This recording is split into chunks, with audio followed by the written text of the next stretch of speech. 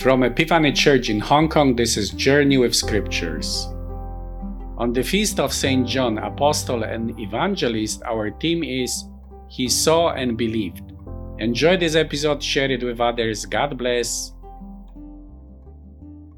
John chapter 20, verses 1 to 8.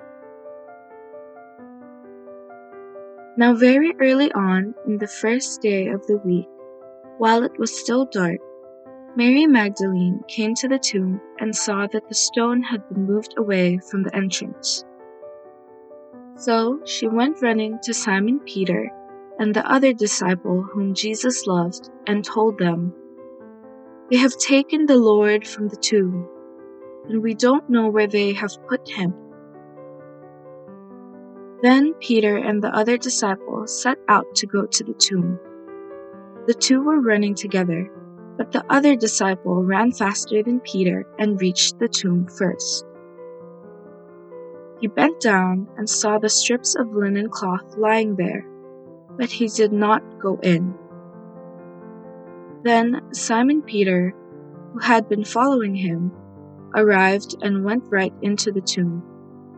He saw the strips of linen cloth lying there, and the face of the cloth, which had been around Jesus' head, not lying with the strips of linen cloth, but rolled up in a place by itself.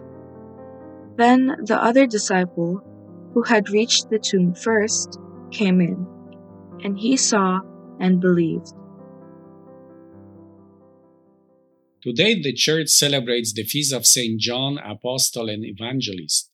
The Gospel connected with this feast presents three persons by the empty tomb of Jesus: Mary Magdalene, Peter, and the beloved disciple, whom the tradition of the Church identified as St. John.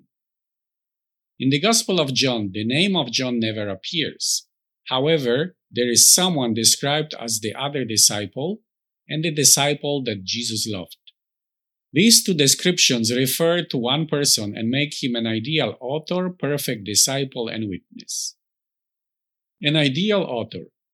When John the Baptist said that Jesus was the Lamb of God, two of his disciples heard it and immediately followed Jesus. One of them was Andrew, the other one was the other disciple. And so, being with Christ from the beginning makes St. John an ideal author of the Gospel. An ideal disciple. During the Last Supper, we are told that one of his disciples, the one whom Jesus loved, was reclining next to Jesus.